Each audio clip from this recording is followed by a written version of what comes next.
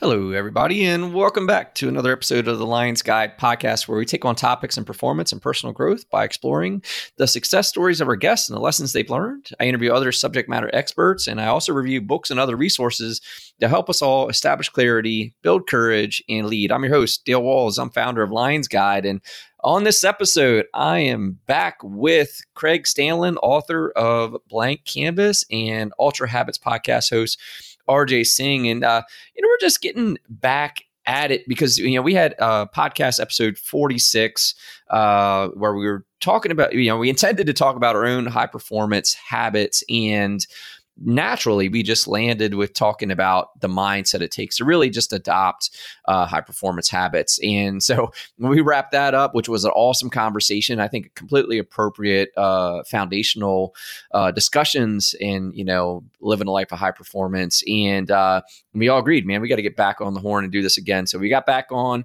That is this episode. So here today, again, we dive a little bit more into high performance habits. I feel like this conversation is a little bit more strategic, but we also talk about the impacts of some of the things that we're doing in our daily routine, such as meditation, how we're dealing with the distractions of social media, sleep pattern, a whole lot more. So it's a great conversation. You're going to get a ton out of it. I know I did. So before we get started, if you like the sound of that, hey, hit that subscribe button now so you don't miss any of our other great guests and content, which might even include a part 3 with these guys. We're rolling pretty good with these conversations, so we just might do it again. But hit that subscribe button so you don't miss that. And as always, this podcast is sponsored by Lions Guide. And do me a favor, go out there, lionsguide.com, join the free member community called The Pride. It's free.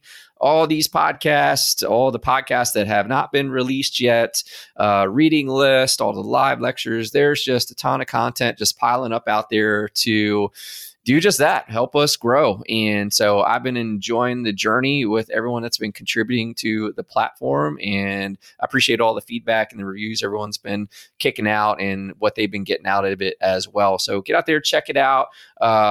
And that way you can keep an eye on what else I've got going on. I'm hosting some workshops and to get some engagement up in improving your performance. I love that. I love the engagement with the community and the members hopping on the workshops and things like that. So get out there, check it out. The stuff in the Pride is free. So go to lionsguide.com and join today. With that said, let's start the show.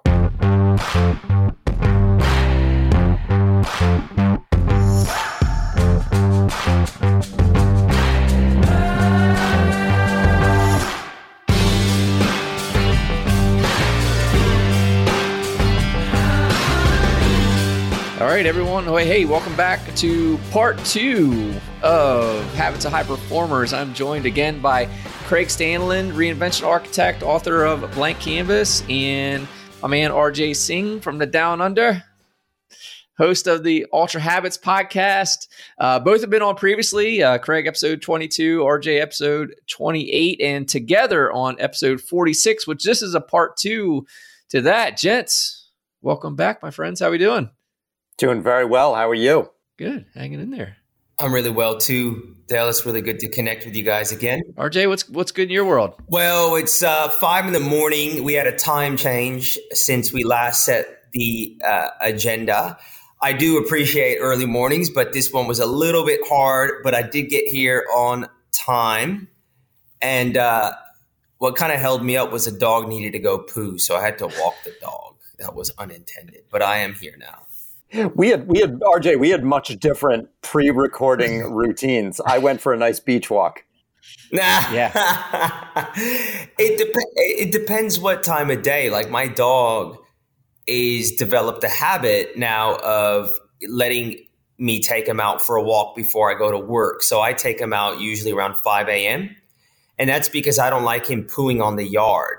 Mm-hmm. And so if I don't take him out, my wife will let him out and he'll poo and someone will invariably step in it and take it in the house. And I'm very, things like that really don't sit well with me. So yeah, that's my morning routine. That's the first thing I do. Is that, RJ, is that the first thing that you do in the morning is walk the dog? Is that like, has that become part of your routine? Like you've incorporated that into, the flow of your day? Yeah, so that's a very good question. So I wake up, I walk straight into the kitchen, My clothes are sitting on the kitchen table, my gym clothes. The fish food is already out, and the dog food, the kibble's already out. So I pour the fish food in the bowl. I pour the dog meat along the kibble, and then I get the dog and we walk straight out, poo, pee, bring him in, put him in, get into the car and go. So there's minimal movement, minimal opportunity for me to wake anyone up. Everything is kind of preset the night before, and that dog does make up part of that morning routine. So I guess for context, everyone, why we're here today is not about dog food and fish food, in case you're wondering.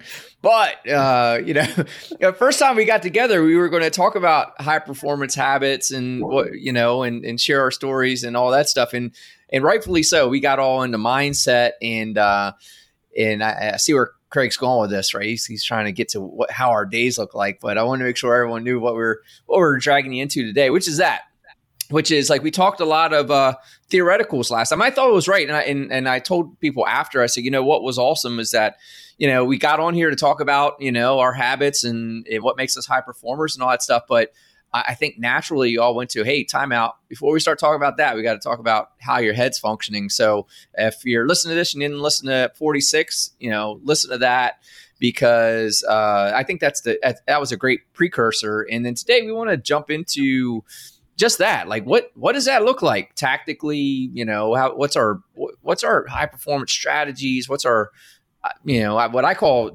strategies, operations, and tactics, right? Like what's our overall strategy? How do we operate? What do we do tactfully? Man, I cannot talk today. It is only freaking Tuesday. Just figuring out like how we operate, just to kind of share the war stories, if you will. So RJ, you walk the dog has a nice poo, the fish are all fed. How do you get all the good stuff in? Everything is a process. And everything's the good stuff, right? And so during the week, I put real guardrails on how I operate to ensure that I can do the breadth of shit I need to do. The weekends are very different, completely unplanned. I do have things that I need to do, but I also know that if I have a checklist on the weekend, it will impact the experience of the family time, because I'll be checklist orientated. So I need to understand, first of all, again, as we talked about in the previous episode, I know myself, I know my system. So yeah, during the week, it's very much about guardrails, setting myself up for success. And, whilst Craig picked at that little anecdote, but there's validity in that whole model. It starts off from the night before. Craig, I'm sure you relate to that, yeah? Oh, absolutely. My morning routine starts the night before. It involves, in my case, setting up my yoga mat and my meditation stool and my red light, because I meditate in front of a Joovv red light. So I have all of that set up so I don't have to do it in the morning. I've got the what I need for my coffee set up. Same idea. I just want to hit the ground running. So I really think that starting the night before is so critical. And another little thing that I do the night before is I did this consistently for a very long time, but I faded a little bit and I'm bringing it back in. But I once read that, I believe it was Edison, didn't go to sleep at night without asking his subconscious mind a question. And so I'm getting back into the habit of thinking about what I want to do tomorrow, the night before, what's important to me, and what am I having difficulty wrapping my head around. So I will, as I'm drifting off to sleep, think of that question and ask that question. And in the morning, I'll repeat it. And the answer usually comes crystal clear. And that kind of sets a real nice tone for the remainder of my day, to come downstairs, see that my yoga mat's all set up, see that my yoga bench is all set up, and just hit the ground running into my routine from that point. So it really does start the night before. And so a couple of things for you, Craig, then what's the purpose of the red light? What's the intention of that? You said Joovv red light or something like that. What is that? Joovv red light, there's been some scientific evidence that it's good for your skin. It's good for testosterone production. It's got a lot of recuperative functions to it. And so I will meditate in front of that. I'm kind of killing two birds with one stone. It also works that the Joovv goes for a period of 20 minutes. Any more than that, you kind of get diminishing returns on the effects of the red light. And that happens to be how long I want to meditate for. And it's also got a 5-minute cool down where the fan cools it down. So that I incorporate that into my meditation as well. How long have you been doing that? So I've been meditating since prison. So 8 years. Obviously didn't have the red light in prison. The red light was purchased during the pandemic. Just honestly doing some research. I'm going to be 49 this year, looking into natural ways to increase testosterone. And obviously you can do that through diet. But I found Ben Greenfield talking extensively about red light therapy. And so I started looking into that and looking at the efficacy of it. And, I didn't have any blood work done, but honestly, anecdotally, I could feel the difference. Like how so? What are we saying? Like, how do you feel different? Energy, just aliveness, aliveness and quite frankly, sexual performance. I mean, just really, I can tell the difference. Yeah, a lot went there. I was like, man, we could really take this podcast a whole other direction right now, but I'm gonna let you pass. We'll save that one for offline. But no, like that's awesome. Yeah, like I said, I haven't heard that, so I'm taking notes here to kind of dig in myself. And so the red light exposure, is it a special kind of light? Like you say, is Joovv like a name brand, or like if someone says, man, like me, like what the heck is that? And we want to start digging into it. Like, how do you spell it? Would Joovv red light? G? It is JOO, I think double V. There are other manufacturers out there. Joovv was endorsed by Ben Greenfield, so that's actually why I went that route. There are less expensive options. So the key with red light therapy is it's got to be at a certain frequency for it to work. That's really the key on it. Most of the manufacturers out there are producing red light with that. It's really interesting. It's a very bright, very intense red light, produces very little heat. It's not like an infrared sauna. It produces very, very little heat, which is just a little bit counterintuitive to its appearance. Sure. And what do you just have, like a lamp that you got the cover off and you just got the light in it, or? It is a rectangle with, I don't know how many tiny little lights in it. Let's say that there are 80 little dime-sized lights across the whole thing. Some of them light up. Some of them, to the naked eye, appear to not light up, but those are actually emitting a light that we can't see. So it's a really, really interesting product. And it also, so I've been, part of my habit as well is the gym that I am a member of has a full body red light along with a vibrational plate. So you stand on this vibrational plate and you go into this full body red light, and it really is good for muscle recovery and injury recovery, developing energy. What's really interesting is the machine that I use for my daughter to sleep, it emits different lights as well. And one of the lights that it emits that my wife puts on is the red light. And I don't know why she chooses that particular color, but it's on this kind of machine that also has, those kind of emits that smoke, the stuff that like the eucalyptus as well. So like you've got this red light with the eucalyptus smell, and it's kind of like helping her sleep. It's interesting. I don't know if that's kind of in a similar way or the similar type of light that you're talking about, Craig, but it is interesting. It's also red as well. Yeah, I'm curious if that's the same one. I know that there are also benefits to using the one that I use in the morning because of our circadian rhythm and just the way the light kind of hits the eye and helps wake people up. But I'm curious if it could be used in the reverse and help people sleep. Well, there you go. Yeah. What about the meditation side, Craig? Like that's you've been doing since prison, but what is it?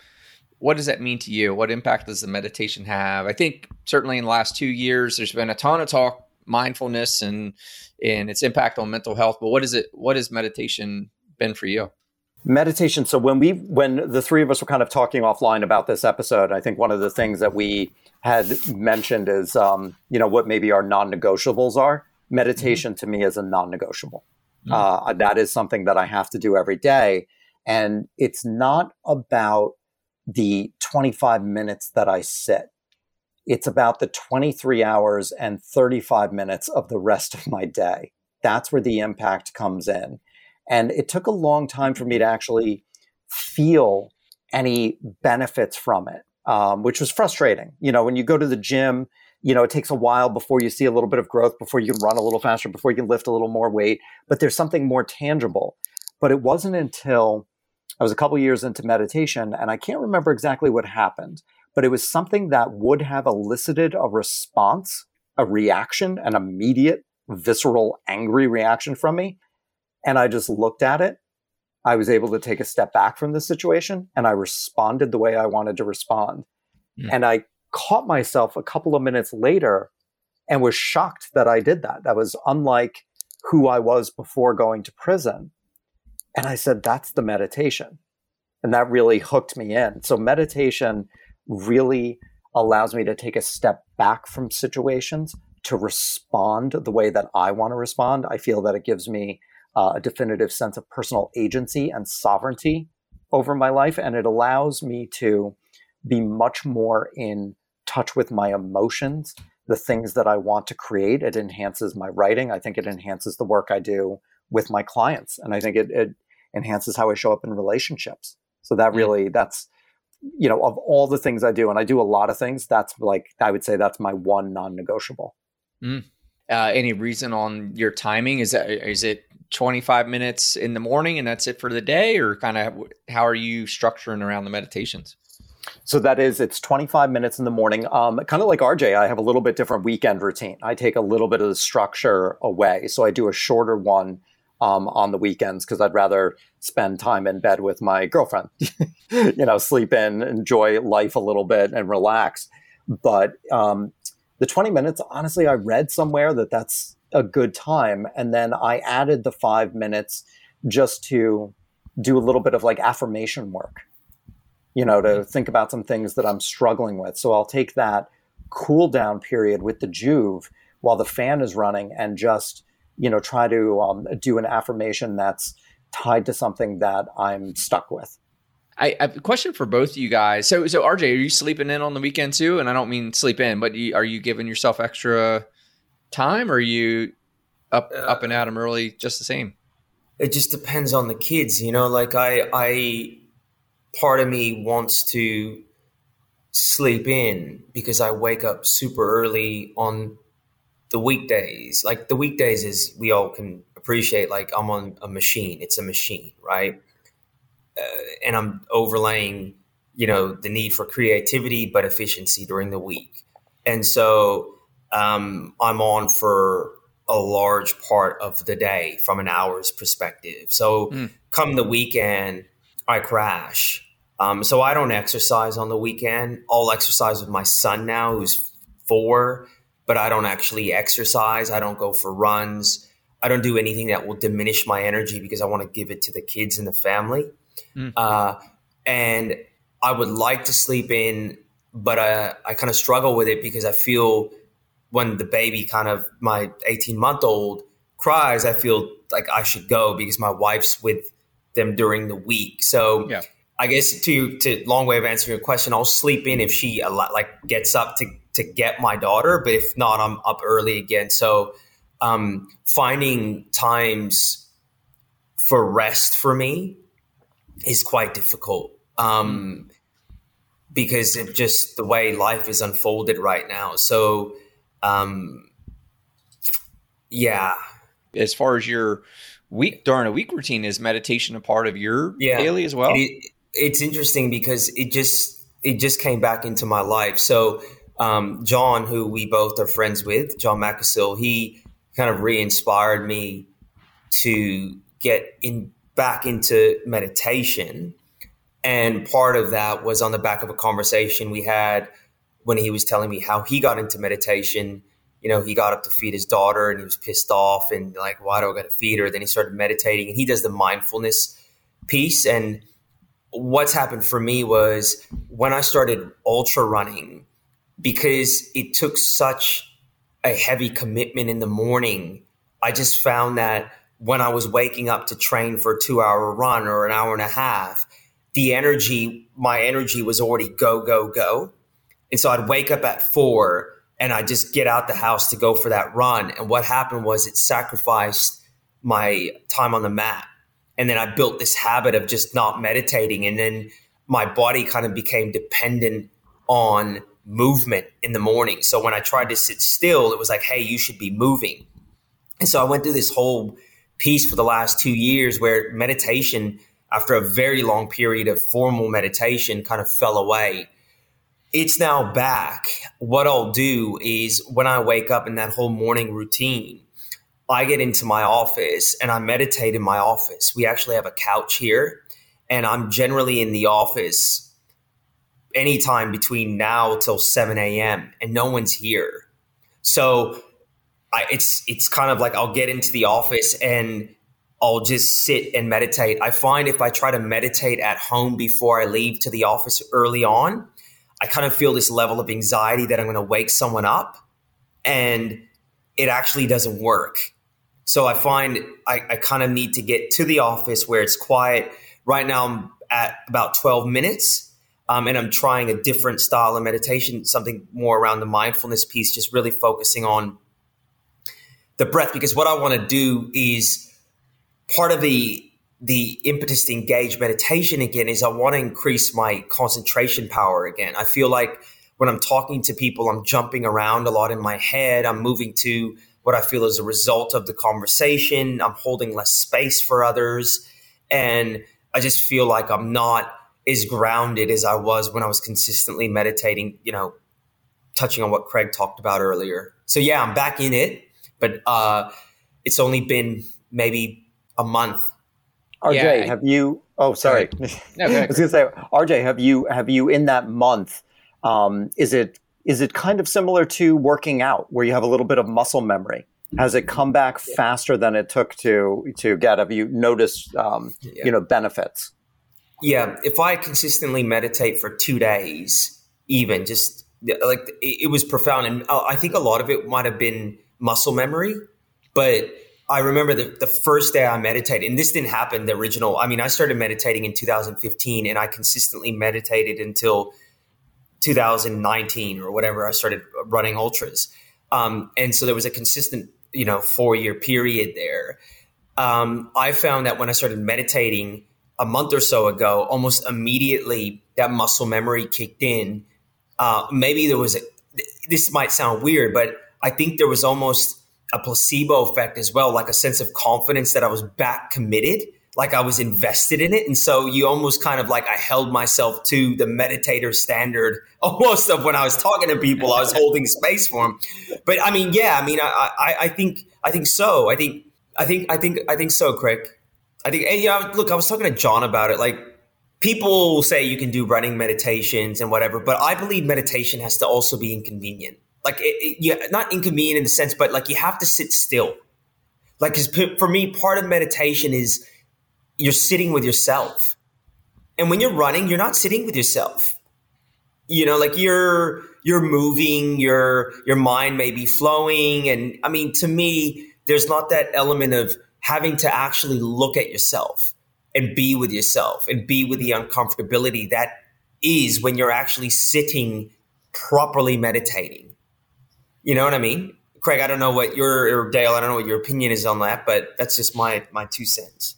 If I would say there's the act of like a meditating practice where and it's all practice, right? But I think what people refer to there that I can relate to is the meditative state of these activities that require your complete focus. And because if you think like when we're meditating, we're focusing on our breath. So we're not really given room for the externals, let's say, the monkey mind. We're focusing on our breath. And there's other meditations where you're focusing on what's going on around you, which, I try to do a little bit of both where, I'm focusing on my breath to be present. And I focus on like the sounds around me just for awareness. And that's come about, because we've all been fortunate to meet, Chris Norris, John McCaskill. I had Ben Durbin on who, in each one of these guys, I just learned something new. In that aspect, like Ben was saying, like, hey, because I was asking, why would I focus on my breath? Why would I do this? And he rightfully point out the use of the term practice, right? You're practicing being present, you're practicing being aware. So back to activities, I think I can relate to that, when I was doing a ton of running as well. I had like a breathing pattern. Like it was like, exhale for 3 or 4 steps and then inhale for the same 3 or 4 steps. And I would get like focused on that. And I could say that I was kind of like in a similar state of focus and presence that I do in a seated meditation. And I'd say also like 2 other things that, so jujitsu to me was meditative because I literally cannot think of anything else when we're sparring. I've got a dude and I'm skinny like freaking olive oil. Like I'm always the littlest dude on the mat, and I've got to be there. Like there's no play. I've got to go, and that requires my complete attention.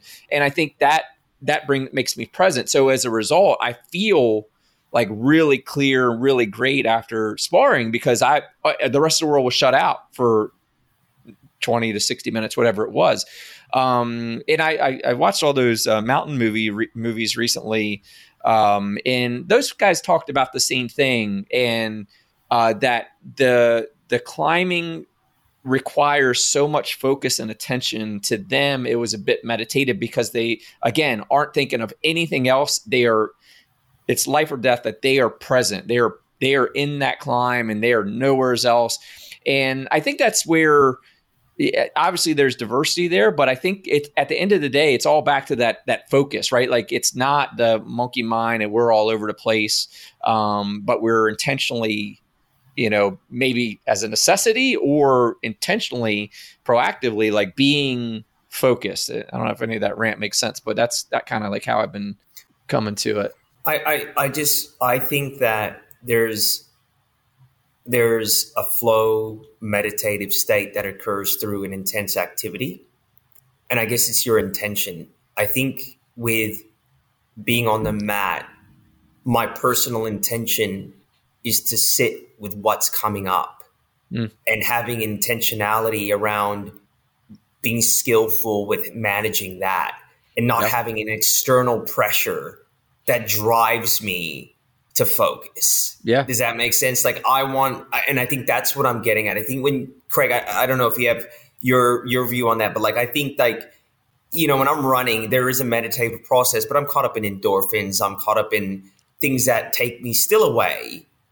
It's an external pressure versus when I'm sitting on the mat, I'm sitting still, feelings, body sensations, things are coming up, but there's no external pressure that makes me focused.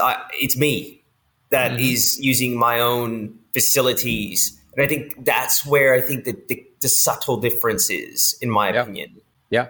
Yeah, I agree with that. I think there's something to be said for sitting with oneself, with no externals, and just being with what is, and watching, observing the monkey mind coming up with anxiety or fear or whatever it may be, and just watching it, sitting with it, knowing that it's okay, versus like when I go to the gym and I'm doing a bicep curl, I can be very present with that. And it has a meditative quality, but it's much different. And, it makes my workout much better when I'm very present with the weight. And I make micro adjustments in how I hold my wrist so I can feel it hitting the muscle differently and optimizing how I hit it. But that's it's being present with it, which I think is very powerful. But I agree with RJ with the act of sitting with oneself and just watching what comes up and not reacting. There's a pain in my lower back that all of a sudden shooting pain and not reacting to it, just observing it, breathing into it and allowing it to come, to arise and to go on its own accord. I think and there's no right or wrong, but let's get to the philosophical piece here. I think with an external event, you're still effectively not sitting with yourself. It's still another form of distraction, and it's still another crutch. So the question is, it's that statement, man's woes are stem from his inability to sit with himself in a quiet room, right? Like I paraphrase, I think it was Blaise Pascal. So I think the question there is, if we want to move towards that optimization, going towards the optimization true north, it's like, well, that's great that, I'm on a mountain, and if I fall, I die. So yes, I need to be focused, or if I'm base jumping. But how do I then do that skillfully while I'm actually just with myself? And I think if you're looking at that optimization piece, for me, that is more challenging. Yeah. And requires. Yeah, I agree. Stability. I think, for me, I feel like to round it out, like I do all of the above, right? Like my goal is to be intentional and present. And I agree that, I just was trying to throw a different curve into it. But yeah, I agree. Same thing. Like I'll sit there and like, I think Craig's really articulating it well, where you're just really getting, again, a practice of controlling your thoughts, your emotions. And now we're talking neuro pathways, right? Now you're making a habit, a neuro pathway of not reacting, right, to whether it's a physical pain or emotional pain or whatever, external trigger, right? You're now practicing not. And yeah, like Craig, I would say, similarly, just caught myself one day going, wow, I normally would have reacted there, or, hey, you're not being present, and catching myself and fixing it. Like, and I credit, just practicing, focused meditations on that, so for sure. Can I ask a question of both of you? We've used the word intention a few times, and I'm curious. I'll share what I do. When I sit down on the mat, I take 3 deep breaths, and then I ask myself, why am I sitting in meditation this morning? What matters most to my heart? And I listen for the response, and that becomes my intention for that practice. And I'm curious if, RJ, you touched on this already, but I'm curious if there's a little more formality to the intention of sitting down and meditating for both of you. I used to engage in formal practice, more of a structured practice that was Tibetan based, Tibetan Buddhist. So I would do different styles of meditation. Now it's more so, I guess the short answer is no. I'm more so getting to where I am sitting down and just being with the breath. And what I'm trying to do, Craig, is take a moment for myself before I step into this day that is just, as we know, pulling us in continual different directions, which starts for me quite early. And so I'm just really trying to get focused and ensure that I'm structured, I'm together as I move into my day. But there's no, I haven't introduced anything like that, but I can see the value in it, because it's kind of like taking a moment to really think about, well, what am I doing? Why am I doing this? And what do I want out of it? But at this point, there's been no formality in this round of meditation. Yeah, for me, so I've done all of the above. And even before I was really intentional about meditation, I would say that I did, I remember like when I was back running the company, after I got done working out, and then I found this in yoga, right? They got the Savasana where, at the end of your practice, you can lay there or whatever for 5 minutes or whatever. Well, I would actually do that, I'd say accidentally then. And what I would do, I would just lay down 5 minutes, and just go through a visualization meditation of the day. Like I would play my day out, how it was going to go. Right. I knew all the meetings I had going on, because I have my day planned out the day before. So I know what my day structure looks like, because I want to just get up and execute. I don't want to think about it. I just want to get up and go. So I would, after I work out, I would just kind of lay there and go, okay, because now I'm done. Now I'm going to transition. I'm going to go get a shower, and then it's go time. And I would lay there for 5 minutes after working out and just go, okay, how's this day going to go? Okay, I've got this meeting. That's a challenging conversation, or this dude's an asshole. How am I going to react? Right. I would just kind of play the whole thing out. Hey, I got to go meet with this person. We need to fix this. Like I would just play it out. And I think I really got that, hearing like guys like Michael Phelps who said, hey, I had won these golds 1,000 times before I won them in my head. I just saw it. I saw how it was going to play out. And I think that's really where I picked that up from. And so I made it a practice to kind of go, hey, okay, Savasana. Also learn from, the guys in our circles about the meditation, like the plasticity of our mind after working out, right? Our neuroplasticity. I learned recently that it was good to meditate after a workout because of it being a practice. Your mind is, neuroplasticity ready to, it would take it better, I guess, in my layman's way of putting it. So I've shifted to, instead of doing a meditation as soon as I get up, to doing a meditation after I finish working out. So that went from just being a 5-minute thing. Now I do a 20-minute thing. And recently I wasn't trying to be rude and look at my phone, but I was pulling up. I'm a Rogan guy. I listen to Rogan. I listened to the Sadhguru episode. Did you guys hear that?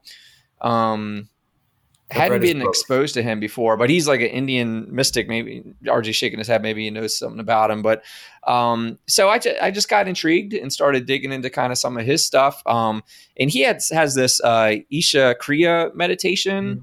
And I've started doing that as my daily, so because it was like a recommendation to do it for once a day for 90 days or twice a day for 48 days. So I'm just doing the 90 day because I can manage that better. And so I've started that now, which is a bit about, I would say detaching from the mind and body and spirit a little bit more than the other stuff I've been doing, which is interesting. I'm a week into that. But I that's where I'm at now. And that's been interesting. So I do a 20-minute a day at the end of my workout. Now his guided part of the Isha Kriya is about 10 minutes. And then I spend the next 10 minutes in typical, like focused on my breath, focused on my awareness or whatever. RJ, are you familiar with Sadhguru? Yeah, across his work. I have read his books. He's a really interesting character. He's also been on Tom Bilyeu's podcast, which was a good conversation. I have a friend who is the managing director of Accenture, who's a really high-performing dude. He's like a mathematician brain, but he's also a yogi. He's got this really interesting range, and he really loves Sadhguru's teachings because it's quite technical and it appeals to him. And Sadhguru refers to yoga and Kriya Yoga as a technology, right? Like his view is that it's actually, the way he's framed it is quite elegant. And he does his meditation, finds it transformative. Carter's also into polyvagal theory as well. I think he's gotten into that around like his nervous system and kind of how that all operates in relation to his yoga practice. And I think whatever works. I find that really interesting as well. Like kind of I see how there's a real value in obviously focused meditation, but a meditation where it's more, we're kind of detaching from the subjective mind and subjective experience as well, because that also creates spaciousness too, doesn't it? Where we're not as reactive. So I think meditation is interesting because there's so many different types of it and styles of it, which I suppose is just being skillful to know what we need and where we're at and what will serve us, right? Yeah. Yeah, I say like it's been about consciousness, this Isha Kriya stuff. It's been a little bit more about that, and so yeah, I think you're spot on there. One thing I like that you said, Craig, that that's just good to call out because you mentioned meditation with the red light same time. You're killing two birds with one stone, right? And you got a lot of folks that talk about I don't have time to do this, I don't have time to do that. Like is there any other areas you guys find yourselves killing two birds with one stone, so to speak? I've been actually reading at the gym. So when I do the step mill, which is a terrible device, I have my Kindle. I have my Kindle, and I'll tell you, when I have a good book, I want to stay on the machine. And it's just been really brilliant to have that. I do 20 minutes, not a tremendous amount, but I do 20 minutes on the step mill and I read the entire time. But I also read between sets, which, is maybe taking me a little bit out of the workout, but I just love the mental aspect from it. I don't check my phone and I just read and I work out. And I find myself really looking forward to my workouts, particularly when I have a book that I enjoy. And that to me is really killing two birds with one stone in a really, for me, productive way, an enjoyable way too.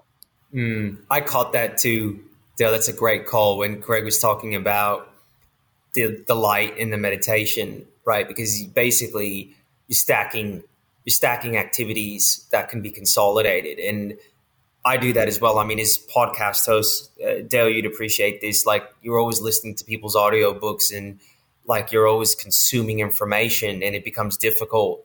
So you got to find ways to optimize that experience. So I'll do it when I'm on the bike, similar to Craig as well. I'll kind of use non-pleasurable events, treadmill, stuff like that, where historically I wouldn't listen to anything. I do use it now. I mean, there's even simple things like I use a Stoic journal. It's on my passenger seat always. And when I get to the gym, it's a cue. I use that as an opportunity to journal, because some people think you have to sit still. Well, no, like for me, I've incorporated it into my movement. So it's sitting there with a pen already ready to go. So as soon as I get into the gym, so it's just about kind of optimizing your day and our experience to be able to stack activities that have a similar either energy or ease of engagement of multitasking. I suppose that's what we're talking about. We're talking about multitasking. And so I think multitasking is one of those things where if something requires deep concentration, you probably don't want to stack it as an activity. But if it can just be done on kind of an autopilot piece, then it's efficient. And so the wisdom, as they know, in the Serenity Prayer, is to know the difference. Like, when can you actually stack activities to create efficiency versus you're multitasking and you're actually diminishing one activity that requires deep concentration. For instance, sometimes during the day when I'm working, I'll try to listen to an audiobook because I've got a guest. Like, I had a guest this morning after our conversation. I was late to consume his book yesterday. So I'm trying to listen to his audiobook while I'm working. Couldn't do it. Yeah. Couldn't do it because I just can't. I don't have that level of concentration to do my work that was required thought and listen to this dude. So I'm doing nothing well. So I think it's just adding some flavor and I guess depth into that, Hey guys, Dale here, and I wanted to take a quick break to invite you to join the launch of the Lions Guide community called The Pride. You see, whether it was at work dealing with the demands of the day or maintaining the demands of my life at home, I always seemed to feel like my struggles were unique. Like somehow I was the only one struggling to find joy amidst all the weight that I felt I was carrying each day. And what I've come to realize is that we all have our struggles that we're up against, and it's pretty demanding. The only way to rise to those demands is to decide and make the change to adopt a growth mindset, to be what I call a high performer. And that's why I started Lions Guide. I want to help you break through to the next level of you and your ability to not only meet, but exceed those demands on you. And in doing so, find your joy again. If you're a growth-minded individual ready to make a change, then I'm here for you. And this is how you get started. I invite you to visit lionsguide.com and sign up to join The Pride. The Pride is the Lions Guide community for growth-minded members like you. Once signed up, you'll get special access to all the free content and resources I'm putting out there. You'll also be invited to join my live online events where I host sessions on personal growth and high performance. You'll also be able to engage with other growth-minded members on our private online group. Also, if you enjoy the podcast as a member, you'll get access not only to all the podcasts, but also the podcasts that have been yet to be released. So get access to all this and more. So break out of that rut. Break into your next level and join me on lionsguide.com and let's grow together. Go to lionsguide.com and become a member of the Pride today. Now back to the show. I've come to learn and agree that we can't truly multitask.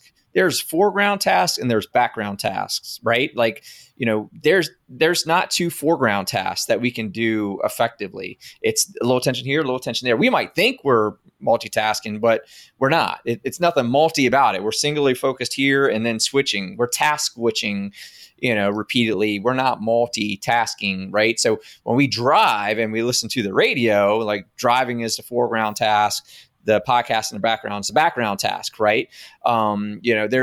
So I've come to just respect that there's no true multitasking. There's foreground tasks and background tasks. And like RJ saying, I agree. I don't listen to podcasts when I'm trying to work because I want to get the value out of it. So it's not like just a radio station playing in the background of me. I've over the last decade, I've gotten so much influence and positive exposure from podcasts. So I don't take them lightly. I wouldn't even let them be background tasks for me anymore because I want to do it. So I'll listen to them if I'm in the shower or if I'm on my own lawn. It's a part of my getaways. So while I'm spending an hour outside working in the yard, I'll listen to a podcast then because then it is truly, I can consume it. I am listening to it while I'm doing kind of monkey work, driving a mower or shoveling crap or whatever. So I think that, and RJ, I'm with you. I carry a journal with me everywhere, especially when I'm working out like that. I just throw down, all my, I put on, it's a Lions Guide field journal, but really can be anything. But when I'm working out, especially, man, my brain is going boom. It's just shooting out ideas and thoughts and solving problems. So I need that, right? I'm like, I'll interrupt my workout to go get that thought out of my head. I promise you that. Absolutely. I will actually. So if I'm working out, and that's some of my best ideas come when I am, I worked with a coach who said that the importance of CEO time, and that was taking time off for yourself, white space time, CEO time. So that's my walk on the beach. I try to do that, weather permitting, every single day, just to tune out. The gym is my CEO time. And when an idea comes up, I said, I didn't check my phone, which I try not to do. But if an idea comes up that's way too much of a spark, I'll grab my notes and just start writing. Particularly as a writer, there are some times where I know the idea is mine and I don't have to capture it. I know it's just intrinsic to who I am. And I'll just make a mental note to say I'm going to capture that later. But there are other times where I'm a little fuzzy, and then I make sure to capture it in the moment. Yeah, I've been. So I'll ask you guys this then: where does the phone fit into your routine, your schedule? What's I'll let you run with it, Craig, because I've seen you post some stuff about you've got stop signs on your phone background, everything else. Where's the phone fit into your high performance habit routine? So the phone is both a very necessary tool and a bit of a bane of my existence. Quite honestly, I feel like I'm very good when it comes to some routines, and I love what RJ said at the beginning is putting up the guardrails. I feel like I'm very good in the evening.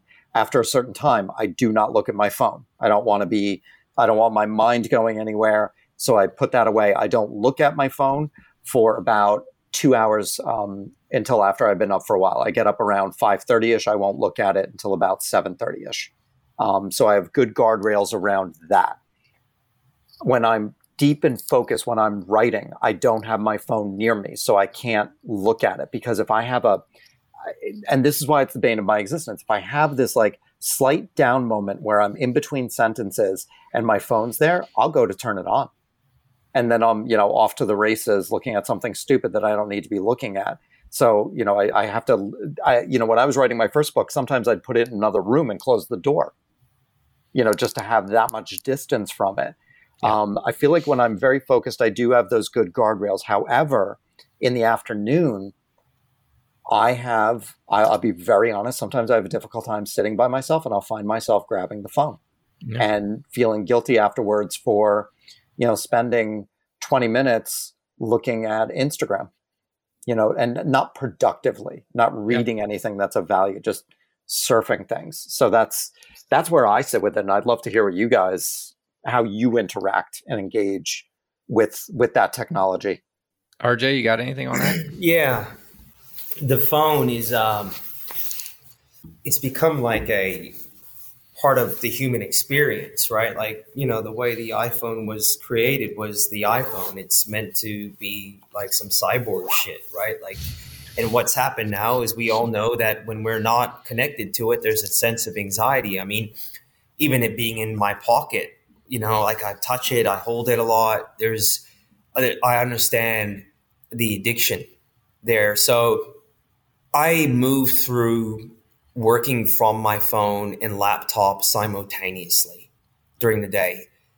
And if I were to observe myself, there would be mass inefficiency in how I'm working, because I'm like on the laptop, I'm then using my phone to send a message, then, oh shit, something pops up on. None of my notifications are on, so I don't get notifications from social media or anything, but I can still go down that rabbit warren that Craig was talking about, where I just start surfing some stupid shit. Now, I've tried as hard as I can to stay away and off of social media. Like, I used to have somebody doing all the engagement for me just because I just didn't want to do it, right? Like, I didn't want to be on there because I felt it just drains me. And it sends me into this weird ecosystem of non-reality. I do and respond to my own social media now. I feel like I have to, but I limit it to a certain part of the day. And so generally what will happen is my stuff gets posted on social media. The social media team puts it on. And then after I put my daughter to sleep at night, I stay in the room in the dark, just responding. And so when I come out of that room, I'm done, right? So I kind of incorporated my social media activity as part of the process around her sleeping routine. And that's it. Like that whole piece around social media, I'm going to teach my children. Like I can't speak for what they're going to do. But, if people ask me what's important to me, I always frame it in the way of what I teach my children. Like, I think social media and stuff like that, you want to view your activity on there ideally is a creation piece, not consumption piece. Now, I think that we can get a lot of great ideas and it's great to use it as a tool, but there's a real danger of becoming a consumer of information and sitting there trolling and surfing versus I think what we do, us three, and we're not superstars, we're creating on there. It's a very different use of the tool.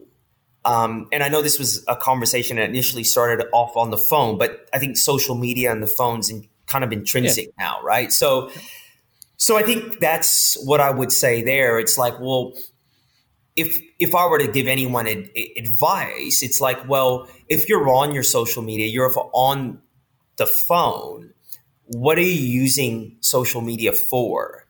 Is it a tool for creation, idea exchange, or are you just sitting there voyeuring, consuming shit? Yeah, I mean, I would say this week especially, I'm in the same boat as you guys. And Craig, like, I would just get aggravated. Like, because if I looked in aggregate, like the time lost in a day, it's a trap, man. The phone's a trap. So this week, minus today, I had it here just because before we hopped on, I was just communicating via text. But this week I've started, I take my iWatch off. I take my iPhone. It's sitting over there across my office, and had one of the most productive days I'd had in forever. Really proud of myself. Had all this extra time, therefore I'm getting more stuff done. And that's what I'm working. I was almost gonna, ask like who wants to go on the phone detox with me there, where we just kind of keep these things away from us. And honestly, and Craig, you mentioned the phone and the ideas. Like that's why I carry the notebook around, because I can't put my ideas into my phone, because when I touch that damn thing, like something's going to get me, or there's going to be a text there. Like RJ, I have all my notifications turned off minus text and phone calls. Someone trying to communicate with me, like I have that, but none of all my badges and notifications, all that other crap's turned off for everything else. As much as it asks me to turn it back on, every single app say, "Hey, you sure you don't want these like notifications?" Why? Like why? Right? You know what I'm saying? Like, yes, it's like we paid all these developers like big money to make sure we can like get your attention, and you've turned it off. Are you sure? Like, yeah, man, I'm sure. But yeah, so I've been keeping it away from me. And in fact, I've made it, I knew this before. I would say I just kind of slipped down the slope, but when I was running the company as an example, there's constant distractions. So I would say, hey, my office hours are, 8 to 8:30, 11 to 11:30. I'll give you another 1 to 1:30 after lunch, and then 4:30 to 5. Just kind of let people know, like, look, man, I'm open door during these hours, right? Because otherwise people will just constantly distract you. So I had boxed off like time for the phone, for people, for these reactionary stuff. And just certainly in transition to the new stuff I'm doing today, I've kind of recognized, oh, hey, that's what worked for me before. So my current routine is I'm not touching the phone until 8 a.m. and I'm only checking what's going on until 8:30, and then I'm heads down, and then I'll check it again before I go to lunch. I'll check it again when I get back from lunch, and I'll check it again at the end of the day. And that's it. I'll keep that damn thing away from me. Like, unless I'm expecting a call, expecting a text or whatever, that's different. But I'm serious. I'm not wearing my phone. I'm wearing my watch. I want the thing away from me, because I've just it's just a trap, man. Like, even my freaking watch has got to tell me, hey, man, good job standing today. Good job walking. Like, get out of here with that. Like, I don't need the constant distraction. And man, it's been awesome. I mean, just awesome. So that's where I'm at. I'm trying to get the damn thing away from me and say, like, okay, social media on the computer only, right? All my posts and stuff, like, schedule them, box them in, schedule them, and then check the engagements at those set times, because you're 100%, man, it is a tool, right? And we got to recognize that, especially as all of us entrepreneurs, business people, like, it's a tool, period. So how do we use this tool to meet our ends? And that means we've got to have intentionality. And RJ's right. Like, cause it's a trap, you gotta know that it's trying to grab you, so. I had met a dude recently. He was on my podcast. He was in tech, similar to you, Craig. I think he worked for like your big ERP companies and then startups. And then he had this whole addiction journey, and it's quite innovative. He's created an app which rewards habits. It gamifies good habits, right? And I was on it, and I love the concept, but I also struggle with it being on my phone. I understand why it needs to be on the phone. And I understand, like, your Headspace and all these apps that are super successful. For me, I understand the scalability and impact and convenience, but there's just something weird about it being tech-based. Does that make sense? Like, yeah. It just doesn't feel 100% right to be engaged through the phone. What's your views on that? I had a bugaboo about building the Lions Guide community. Like, it's on Facebook. I have a Facebook group community, and I didn't like that. But it was the best option I had. I was like, man, I don't want this thing on Facebook, man. I don't want to be on Facebook. I don't want my clients and people to be on Facebook because of me. So I'm with you. I'm a bit cross in a way, right? It's almost a necessary evil today. Because how many times have you picked up your phone to do one thing, And 5 minutes later it went, what the fuck was I doing? What was I supposed to do? What was I supposed to do when I picked this thing up? Right? Like that, I hate that shit. So the Dale, you mentioned, that one post that I put up. I do have a stop sign as the wallpaper on my phone. It says, stop. Why are you checking your phone? And it's precisely because what you just said. I'd be like, I want to respond to that Instagram DM. I open up my phone. I'm looking at Gmail. I'm checking my calendar. I'm on Facebook. And then I put the phone away and I didn't answer the DM. And I realized I had zero intentionality to it. So I put that on there to be very intentional. Say, why am I doing this? I'm doing this to respond to that DM, and that's all I'm going to do. But, which is really, this is, I think, very interesting. It worked wickedly effective. I mean, it was so effective. It reduced my screen time by like 89% 1 week. I mean, ridiculous how much it worked. But now it literally has become wallpaper where I don't notice it anymore. Get numb to it. Yeah. I'm used to it, and it doesn't have the same impact. So I'm thinking of a new tool that I can put in place that will kind of get me back onto those guardrails and keep me focused. The tool is the ocean. Just throw the damn thing in it. Like, there you go. That's where I'm at, dude. I want to throw this thing so far in the ocean. Dale's on a rampage this week. Dale's on a rampage. I can tell. I tell people all the time, like, I came from tech, but here's the thing, man. I can't wait till the day that I'm living in a log cabin, chopping my heat during the day and killing my dinner. That's it. Like, I almost want but here we are, right? Like, I say that as I'm talking to my man in Australia and my other one in Connecticut about some awesome value, right? So I love the potential with it, but it's definitely a double-edged sword, and it takes a very mindful, disciplined, state of being to not, because this slope is slippery, right? And like RJ said, if you sat there and you watched yourself over a day and you looked at all the time lost, and I'm just talking 5 minutes at a time. I used to, pre-social media, I used to talk to workers about this. Like, yeah, man, I get it. You smoke. But we only take smoke breaks one time in the morning, one time in the afternoon. But if I let you smoke every half hour, that's 5-10 minutes every half hour. Add that up for the day. You only work 5 hours a day, right? And that, in essence, if we fast forward this 15 years, that's how we are with our phones and social media. Because if you looked at it, we lose 5 minutes plus a time. How many dozen times a day? That adds up. Sorry, RJ, I was going to say, to compound that, going back to what we were talking about, multitasking, the way that our brain works. Let's say we're deeply focused on something and we do pick up our phone to look at. To get back to what we were doing, we don't instantly go back. Our brain doesn't work that way. We've kind of broken the pattern. So it takes a little bit of time. We're not efficient. So it's not even just the 5 minutes that we've lost. There's a pull through. There's a ripple effect. So it compounds. And same with the people who smoke. Yeah, maybe they go out for 5 minutes, but it probably takes them a half hour to get back into the groove. Yeah. That's the task switching. That's the task switching. The detriment of task switching is compounding. I think it's Indistractable that talks about that. But he makes a really good case. Have you guys read that book or heard of it? Indistractable? No. Really good book.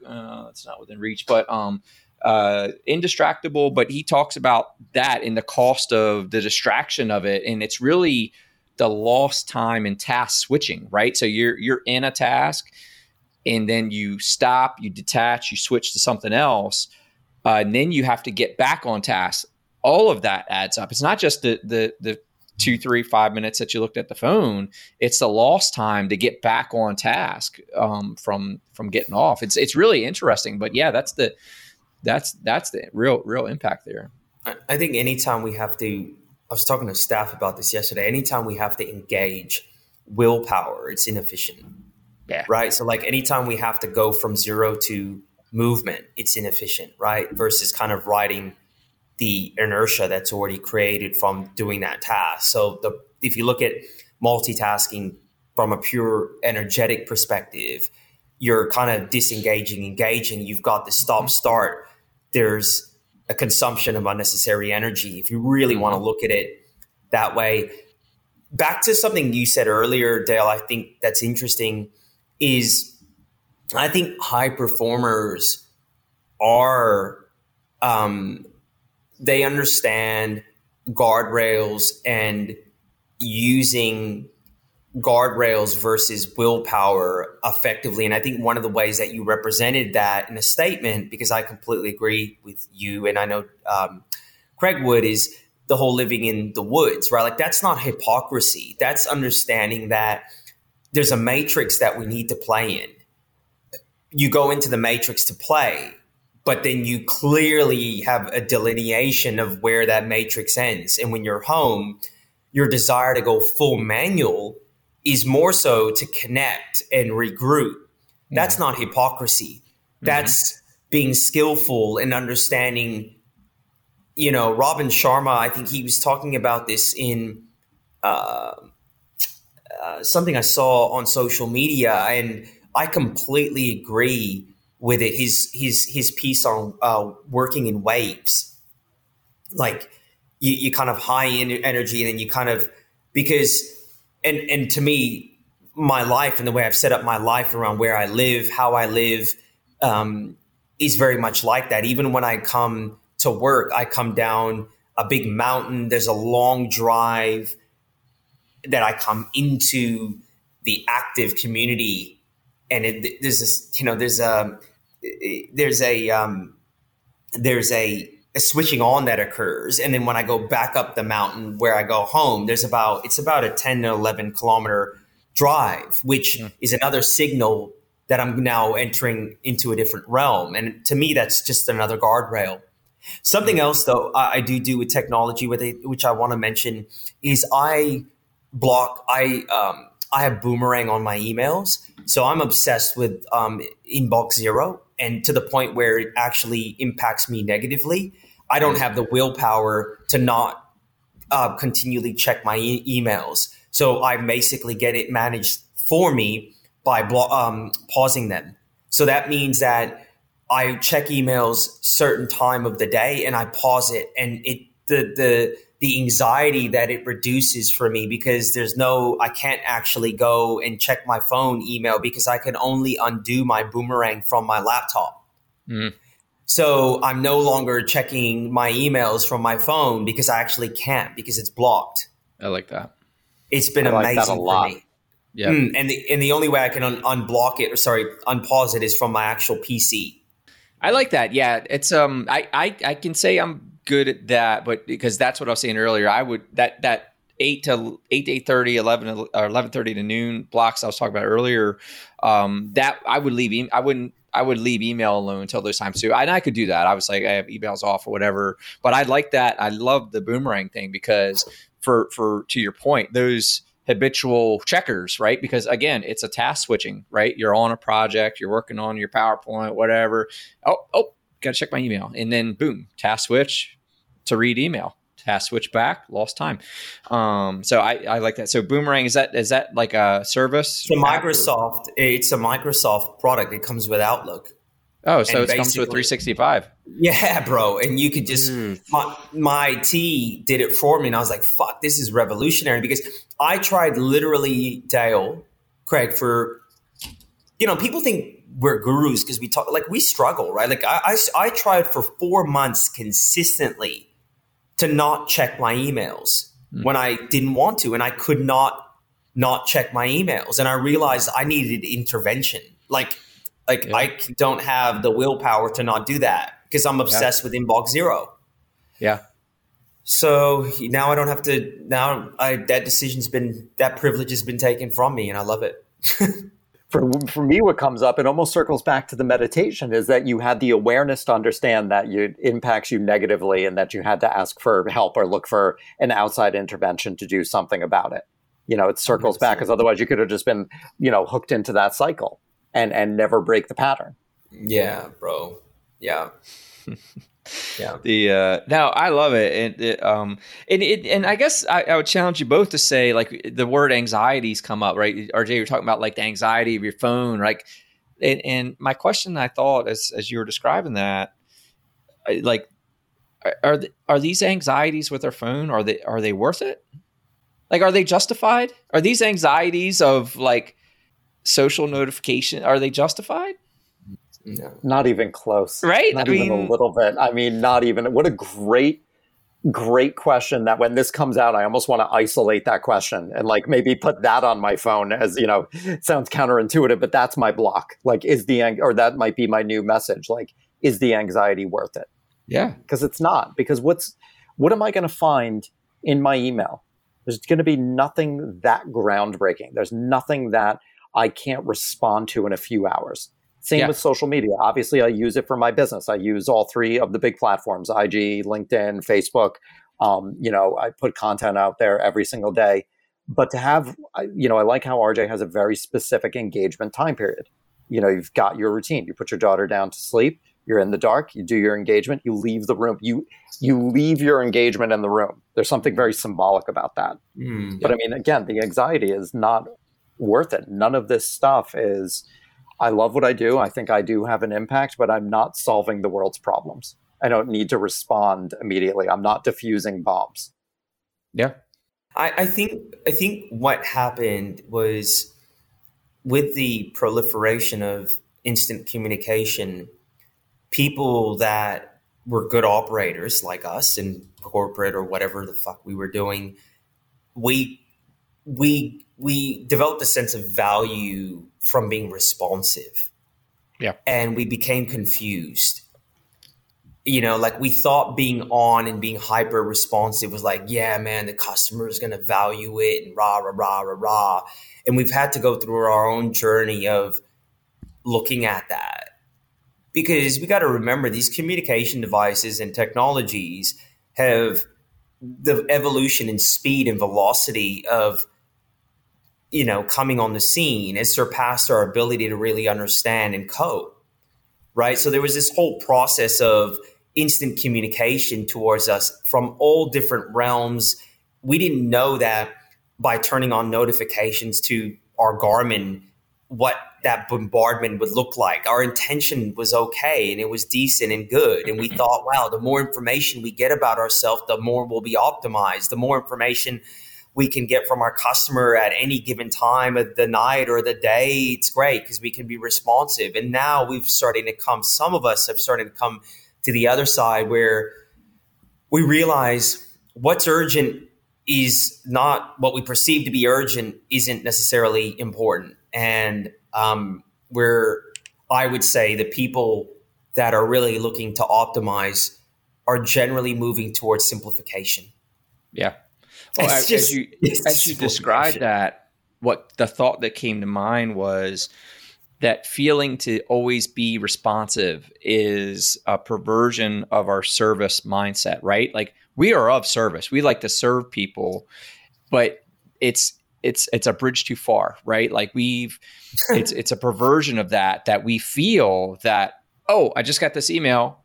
It's not urgent at all, but it's important to respond right now, so that they're not waiting on me anymore, right? Because that's an anxiety of mine. I don't like to have people waiting on me. Yes. And I think but again, that's the necessity isn't there. So that's, I just wanted to throw that out there. That's what came to mind as you described that. It's like, really, it's a perversion of our service mindset.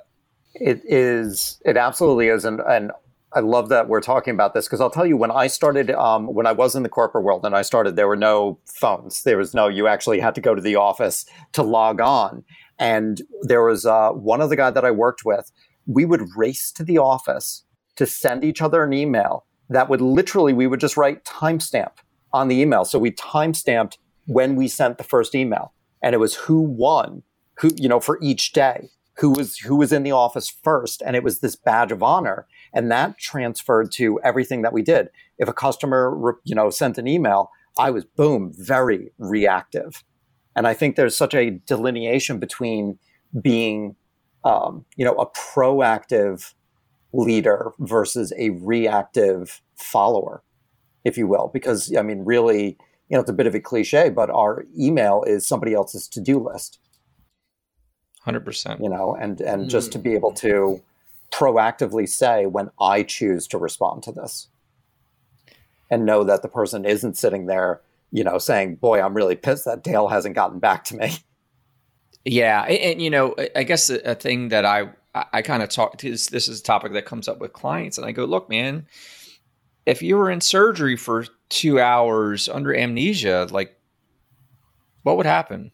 Like, and always the answer is it'll be there when I get done, right? Like, so, and because we kind of always have to remind ourselves of that, like it'll be there. Like it's that urgency isn't real. It's fabricated. We're making it up in our head. Any more on that? Or are you guys ready to switch topics real quick? Just sleeping in on the weekends. Are you able to pivot back to the early mornings come Monday?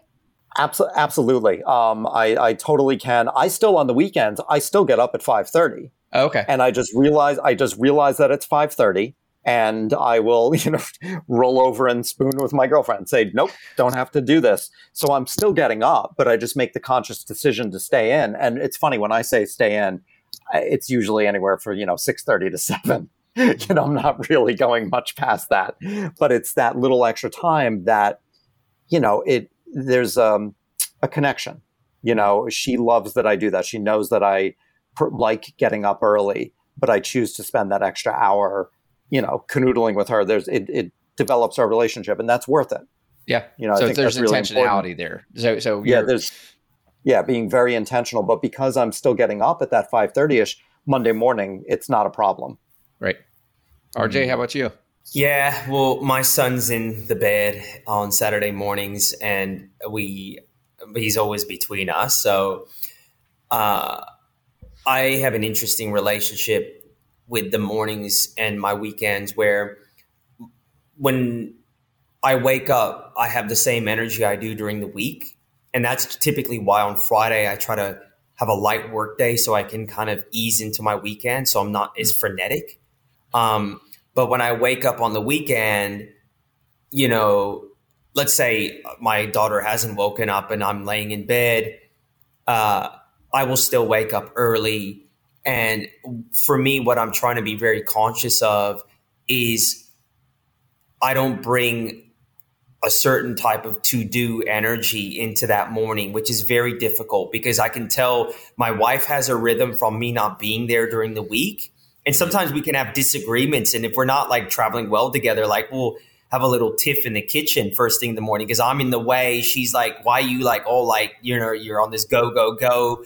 Can't you relax situation, right? Like even as soon as she's out of the bed, I've got to make the bed because I have to make the bed. If I wake up and I'm out of a bed, that bed has to get made, right? So there's this kind of understanding how to be a bit free flowing on the weekend and changing gears, but it's not easy because I've been moving at a certain pace and a certain kind of efficiency and task orientation during the week. So what that means is the weekend, I'm really trying to shift and just be part of the family and not drive the activity. Does that make sense? So there's a real kind of just allocating myself as part of the troop and not directing the troop. And I find if I have anything on my to-do list on the weekend, ultra habits related or anything, it really impacts my weekend.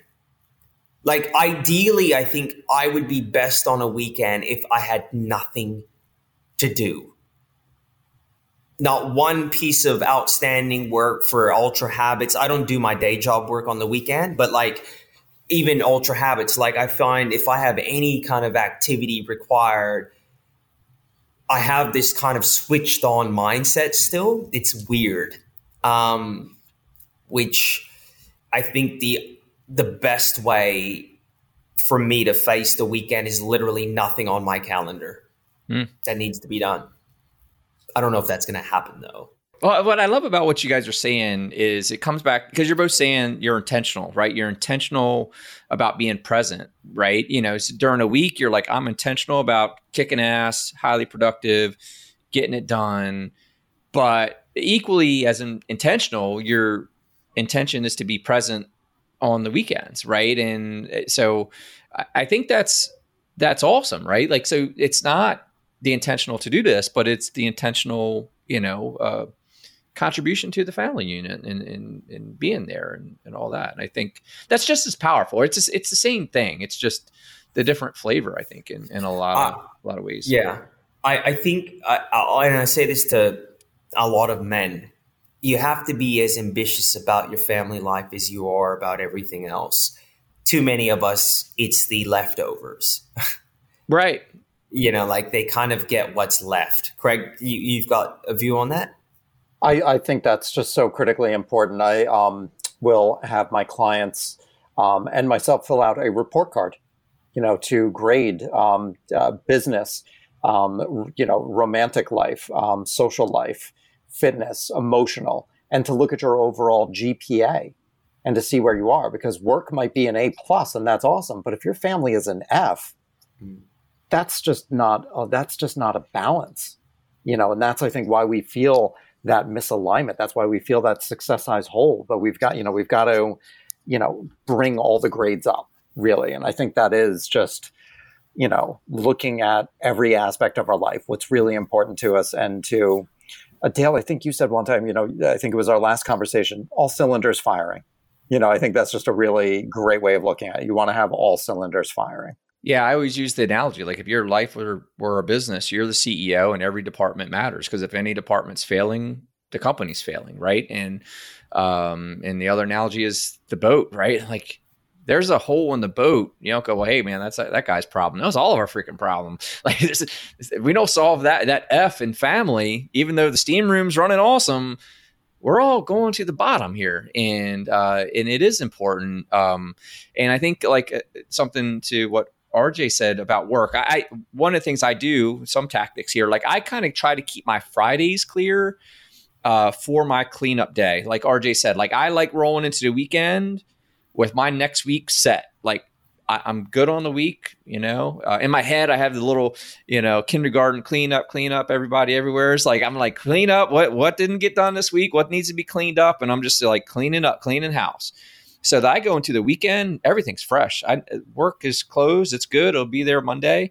And then my week is set, right? Because like I say, I just want to show up and go. So I am mindful to do a lot of pre-planning, plan my, like say, I'll plan tomorrow, today. Like, so when I get off with you guys, I will sit down and go, all right, what's tomorrow look like? Boom, boom, boom. So that tomorrow morning I show up, and I'm talking the whole day from 4:00 when I get up until 9:00 when I turn in. My whole day on my planner is going to be laid out for my game plan for tomorrow. So all I got to do is show up and go. And what that does for me is I can walk in this house and be present. I'm not thinking about, like, my subconscious is not trying to figure that out anymore. And likewise for my weekend, I keep Fridays clear so I can do that, so that similarly I can go into the weekend and my subconscious isn't sitting there grinding on what am I going to do next week? What am I going to do next week? How's it going to go? What do I get to, like, I know it's all in my planner. It's on, I have these little sheets I print out. Like, I do this, like, this is my weekly planner, and I sit down, I just go, here's all my workouts. Here's all my readings. Here's all my objectives. Here's all my significant events I have to plan for. And that's done. And then I just show up next week and go. And that allows me to just be present, because I'm a thinker. Like if there's something to be solved, man, my brain is going to grind until it's done. So it's tactically, that's the one way I kind of address some of the stuff that you guys were talking about. I will say for me on the weekend, so I do stay in a little bit. I have my intentional, time with my girlfriend. She'll stay in bed till about 9:30. So when I come down at about 7, I've got some time by myself, and I will use that to do a shortened meditation, a shortened yoga practice, my journaling, my gratitude practice, and then I'll write. I write 7 days a week, and I think I bring that up because that's not work to me. That's something that's just a critical component of my life that makes me, I feel, show up better for everything else. So I love writing 7 days a week. And I think it's, as long as we have that intentionality behind what we're doing and our habits, and we know why we're doing it, and, we do the things that bring us joy, that's important. Yeah. So I'm still, she'll say you work 7 days a week. And I'm kind of, I'm like, not really. She's like, you do, you're on the computer. I said, but it's writing. That's not, she's like, yeah, but you're a writer. That's your job. Or it's part of your job. Well, similarly, Craig, I'll tell you, like my 4 a.m. to 8 a.m. is the same 7 days a week. I'm getting up, I'm working out, I'm reading, I'm meditating. Why? Likewise, I know the value of all those things consistently, and I enjoy doing them. And I know how I feel if I don't get up and do them. Like I value my sleep. I try to make sure I get 7. So if for some reason I've got a late night, went to a wedding last week, got back late, I'm going to slide on that because I know I feel like crap when I run on 4 or 5. So that's the only time I'll really slide. But I stay consistent for my 4 to 8 every day of my workout and reading because, one, I enjoy it. I know it's serving me. And I'll go so far to say I will work on a Saturday if it's required and I'm intentional about it. Like sometimes I go, man, I'll do my Friday and go, man, I do not feel good about this.